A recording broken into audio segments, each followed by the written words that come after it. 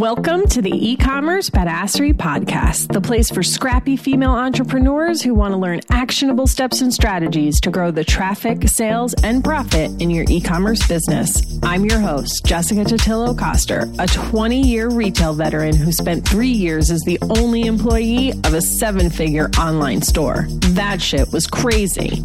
I know exactly how it feels to do all the things, and I'm sharing everything I learned the hard way so you don't have to. I may have started this business by accident, but supporting badass bosses like you lights me the fuck up, and I am so stoked to see you grow. Are you ready, babe? Let's roll. Hello, friends, and welcome back to the E-commerce Badassery Podcast. I'm your host, Jessica Totillo-Coster, and today we're talking about SEO, which, if you didn't already know, stands for Search Engine Optimization. Before we get into it, I wanted to say a quick thank you to everyone who has shown me so much support and given me such great feedback about the podcast so far. I'm doing it for you, so it means so much to know that you are enjoying it and getting value. If you've liked what you've heard, I'd love for you to leave a review on Apple Podcasts or wherever you listen. Not only does it help me understand what you love about the show so I can keep doing that, but it will help other e-commerce badasses just like you find us and realize that they need to listen too. All right, to the content. I'm going to give you a few strategies today, of course, because that's how I roll. But first, I want to clarify what SEO really is and why it matters for you. So SEO, or search engine optimization, is the process of making it easier for search engines to serve up answers to a searcher's query. If you think about the search engines, and I'm mostly going to refer to Google, but there are, of course, others, their number one goal is to get the user to the content they're looking for in the least amount of time. So I don't know if you remember this, but back in the day when the Bing search engine first came on the scene, they started airing all of those commercials talking about search overload and how irrelevant search results were at the time. If you've never seen those commercials, just Google it. They're on YouTube. I was actually just watching one before recording this because they are funny. But it really shows you kind of what was happening at the time. You know, search engines have certainly gotten smarter since then. And I actually remember back in the day, I didn't love the Bing results. I thought they were too specific. But essentially, what all of these search engines are doing as they build their algorithms and they change things is they're trying to get as relevant as possible and understand the intent behind the user's query so that they can get them to the right result. Does that person want product? Are they looking for information? Are they looking for a movie or a place, right? So that is Google's goal. And so your job as the e-commerce CEO is to help the search engines understand what your site is about so that they can do that better. That's really all SEO is. Of course, we can't go into everything there is to know about SEO. That would make this a very long podcast episode. But I want to go through some basic things that you should have in place at a minimum to get you started on your SEO optimization journey. And one more thing before we get into it, you might be asking yourself if SEO is even worth it for you. Can you even compete with the big guys? And the answer is a big fuck yes. It's not going to happen overnight. SEO is a long-term process, and that is exactly why you should start it sooner rather than later. And depending on how long your site has been around, the time it's going to take you to see those results is going to depend a little bit. So for instance, I worked with a client recently. She's had her site for a couple of years. She started her business on Etsy. She was doing really well there. And then she wanted to diversify, right, to protect her business because she didn't own the Etsy platform. And so she started a Shopify site. And I think she's had it for a couple of years at this point. So when we started optimizing the SEO on her website, because she had already been around and she was already indexed and things like that, she saw results very quickly, like in 1 to 2 months. If you are just starting out, it's going to take longer. It's generally a 3 to 6 month type process before you really reap the rewards of all that hard work you put in. So that's why it's even more important that you start it sooner rather than later. And if you haven't even, published your site yet, this is stuff you want to get in place from day one because it will help you grow that much faster. First things first, if you don't already have Google Search Console installed on your site, get that set up ASAP. Even if you never look at it, just get it installed so it's collecting data. I'm not going to go too deep into Google Search Console today, but the short story is it's a tool that tells you how your site is performing in organic search and what Google sees when it crawls your website. I'll put a link in the show notes so you can click through and create your account. And then they have good tutorials on how to install it. And even if you just search, Google Search Console and Shopify or whatever your platform is, you will find tons of resources on how to set that up. But the point is, get it installed so that you can collect the data. One other note. Some of the other things I'm going to mention today are also relevant to increasing conversions on your website, so they're doubly important. If you haven't listened to episode 5 of the podcast yet, go back and listen to that one. It's all about increasing conversion, and you'll see how some of these things tie together. So when it comes to SEO, I want you to understand that the main way Google and all search engines understand what your website is about is by the written content and the links on your website. So this includes your product titles and descriptions, the names of your collections, the links in your navigation menu, any blog posts you have, any other links you have pointing from one place on your website to another, like if you feature a product in a blog post, and even the, headings that you have on your homepage, on your slider, and things like that. So today we're going to focus on 4 things that you can do to improve your overall on-page SEO. This is by no means an exhaustive list, but it's a good place to start and to start building the habit of doing these things consistently as you grow and making sure that you do these things from the beginning. Like if you do bring on new products or create new collections, things like that, and it will all make more sense as I go through it. As an e-commerce store, you probably have a lot of images on your website, from your product images to your homepage banners and even blog post featured images. And on the web, images have a field called the alt tag. And the alt tag serves 3 purposes.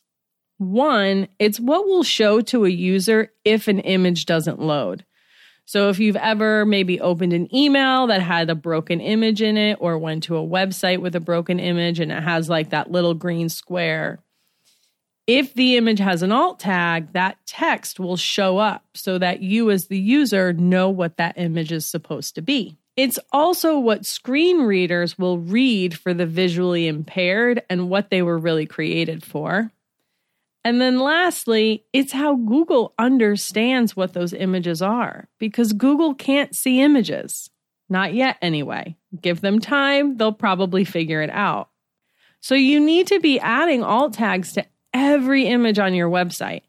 This includes your product images, the banners on your homepage, those blog post featured images. Wherever you have an image, it should have an alt tag. Make sure you don't go stuffing these with keywords, though. Google can see right through that shit. You want it to be an accurate representation of what the image actually is. And you want to make them unique. So if you have multiple angles on your product images, for instance, differentiate them by adding the words front, back, close up, etc. How you add these is going to depend on the platform. I'm going to speak to Shopify because that's what I know best, but you can't add the alt tag until you upload the image on Shopify. So for instance, if you are uploading a bunch of images to a product, after they upload, you have to edit the individual images to add the alt tag. It's kind of a pain in the butt, but that's how you do it. The next thing I want to talk about is H1 tags, also known as the heading tag. The H1 is a signal to the search engines that this is the most important information on the page. This is what this page is about. So generally, it's the title of a collection, a page, and your product title. Depending upon your theme, they will assign the H1 tag possibly to the first image that you have in a slider on your homepage, or if it's just a static image, it will likely assign the H1 there. Just be aware of what content you're putting in there. So your H1 tag should describe what is most important on that page. So if you think about a collection, it makes sense that the name of your collection is descriptive of what the customer is going to find when they get there. When you're creating these, make sure the words you're using are descriptive, be clear over clever, and accurately represent the content. Use the language your customer would use to search for products like yours. I know it's fun to be cute and witty and all that. Save that for your emails, your social media posts. On your website, you just want plain, clear language. This will match what your customer is searching for and will help Google make the connection. That being said, Google is getting smarter and smarter. So it understands the relationship between different words and concepts and synonyms and things like that. So you don't have to repeat the same thing 12 times. That's keyword stuffing. You don't need to use 12 versions of the same word in one sentence or whatever. Google gets it, but you still want it to be real language. So have you ever followed a link from somewhere on the internet and you get to the website and it says, whoops, page not found. Sorry, that is a 404, also known as a broken link. And while Google has said 404s are not necessarily a ranking factor in SEO, if you go back to the main goal of the search engine, which is to help the user find what they're looking for as quickly as possible and provide them a good experience, then having a bunch of broken links on your site certainly will not help them do that. So anytime you have a product, collection, page, blog post that was published on your site and visible to the consumer, and then you remove it, you've now created a broken link. If that page is indexed and comes up in search, or a user navigates to it from a link in an old email, which people do, I don't know why they go back 3 months and click on old emails, but they do. Or if it's somewhere else on the internet, like another blog that featured you and linked to you, that user is going to end up on a 404 page. Once they get there, they've got two options. They can continue to browse your website, try and find what they were looking for, or they can just leave. Which one would you do? When they leave after only visiting one page, that is called the bounce. So when you look at your analytics and you see bounce rate, that means people that landed on your site only visited one page and left. This is generally higher on just blogs, right? Because they found the article, they got their answer, and they left. But on e-commerce, your bounce rate should be pretty low because people should be browsing your products. If you have a high bounce rate, Google can only assume that you are not providing a good experience for the user and then just push you down in the rankings. So you've got to redirect those pages. The redirect tells the search engines this page has moved. And when someone clicks on that old link, they'll be redirected to the new one.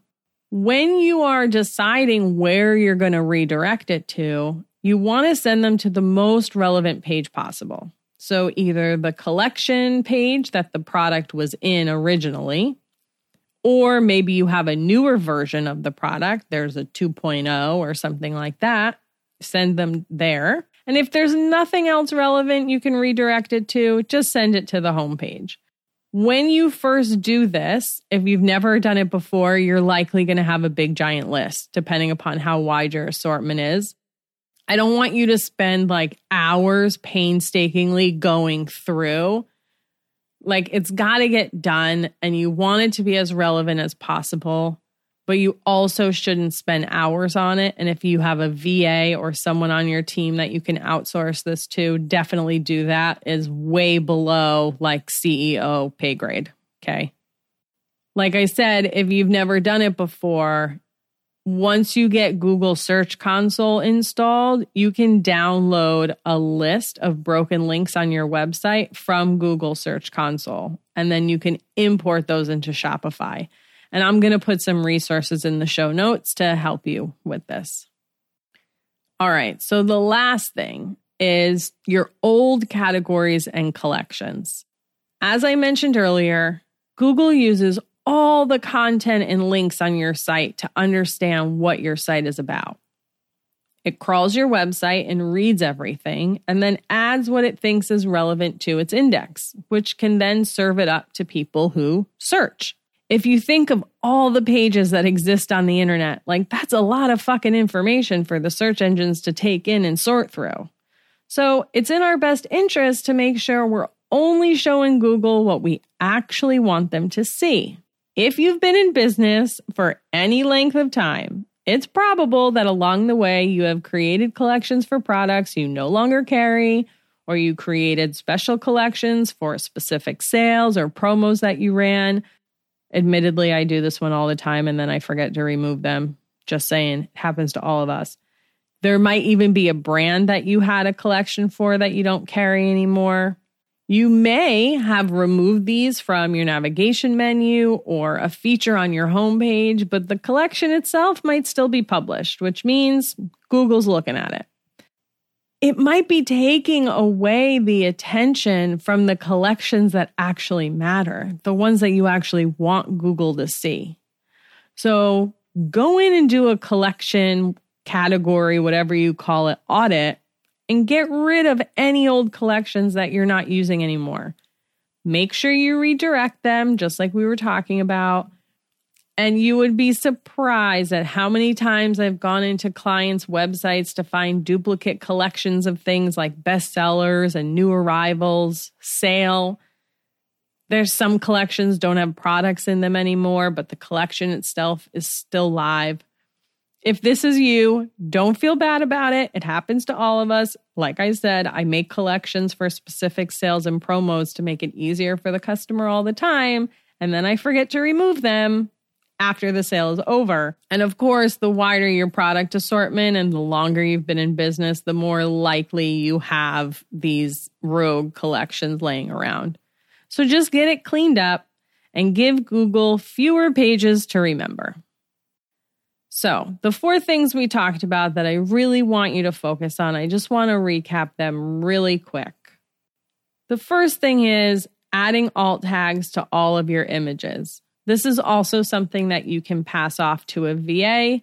I do suggest if you don't have one who is familiar with SEO, that you do it first, create a few examples for them, and give them kind of a template to follow because you don't want them to do it incorrectly.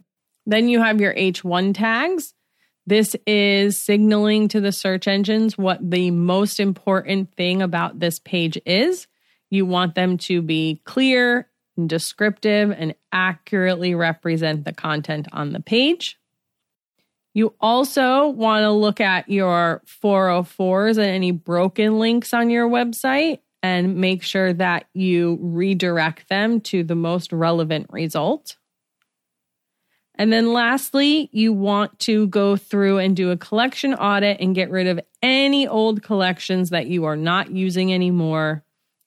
Hide them from your website and then redirect them to the most relevant collection.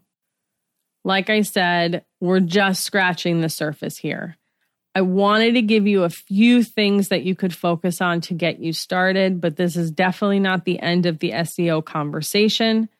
I'm also putting together a mini training on this very topic that will be able to go much, much deeper into all of these things. If you want to be the first to know when that's available, click the link in the show notes to sign up for my email list.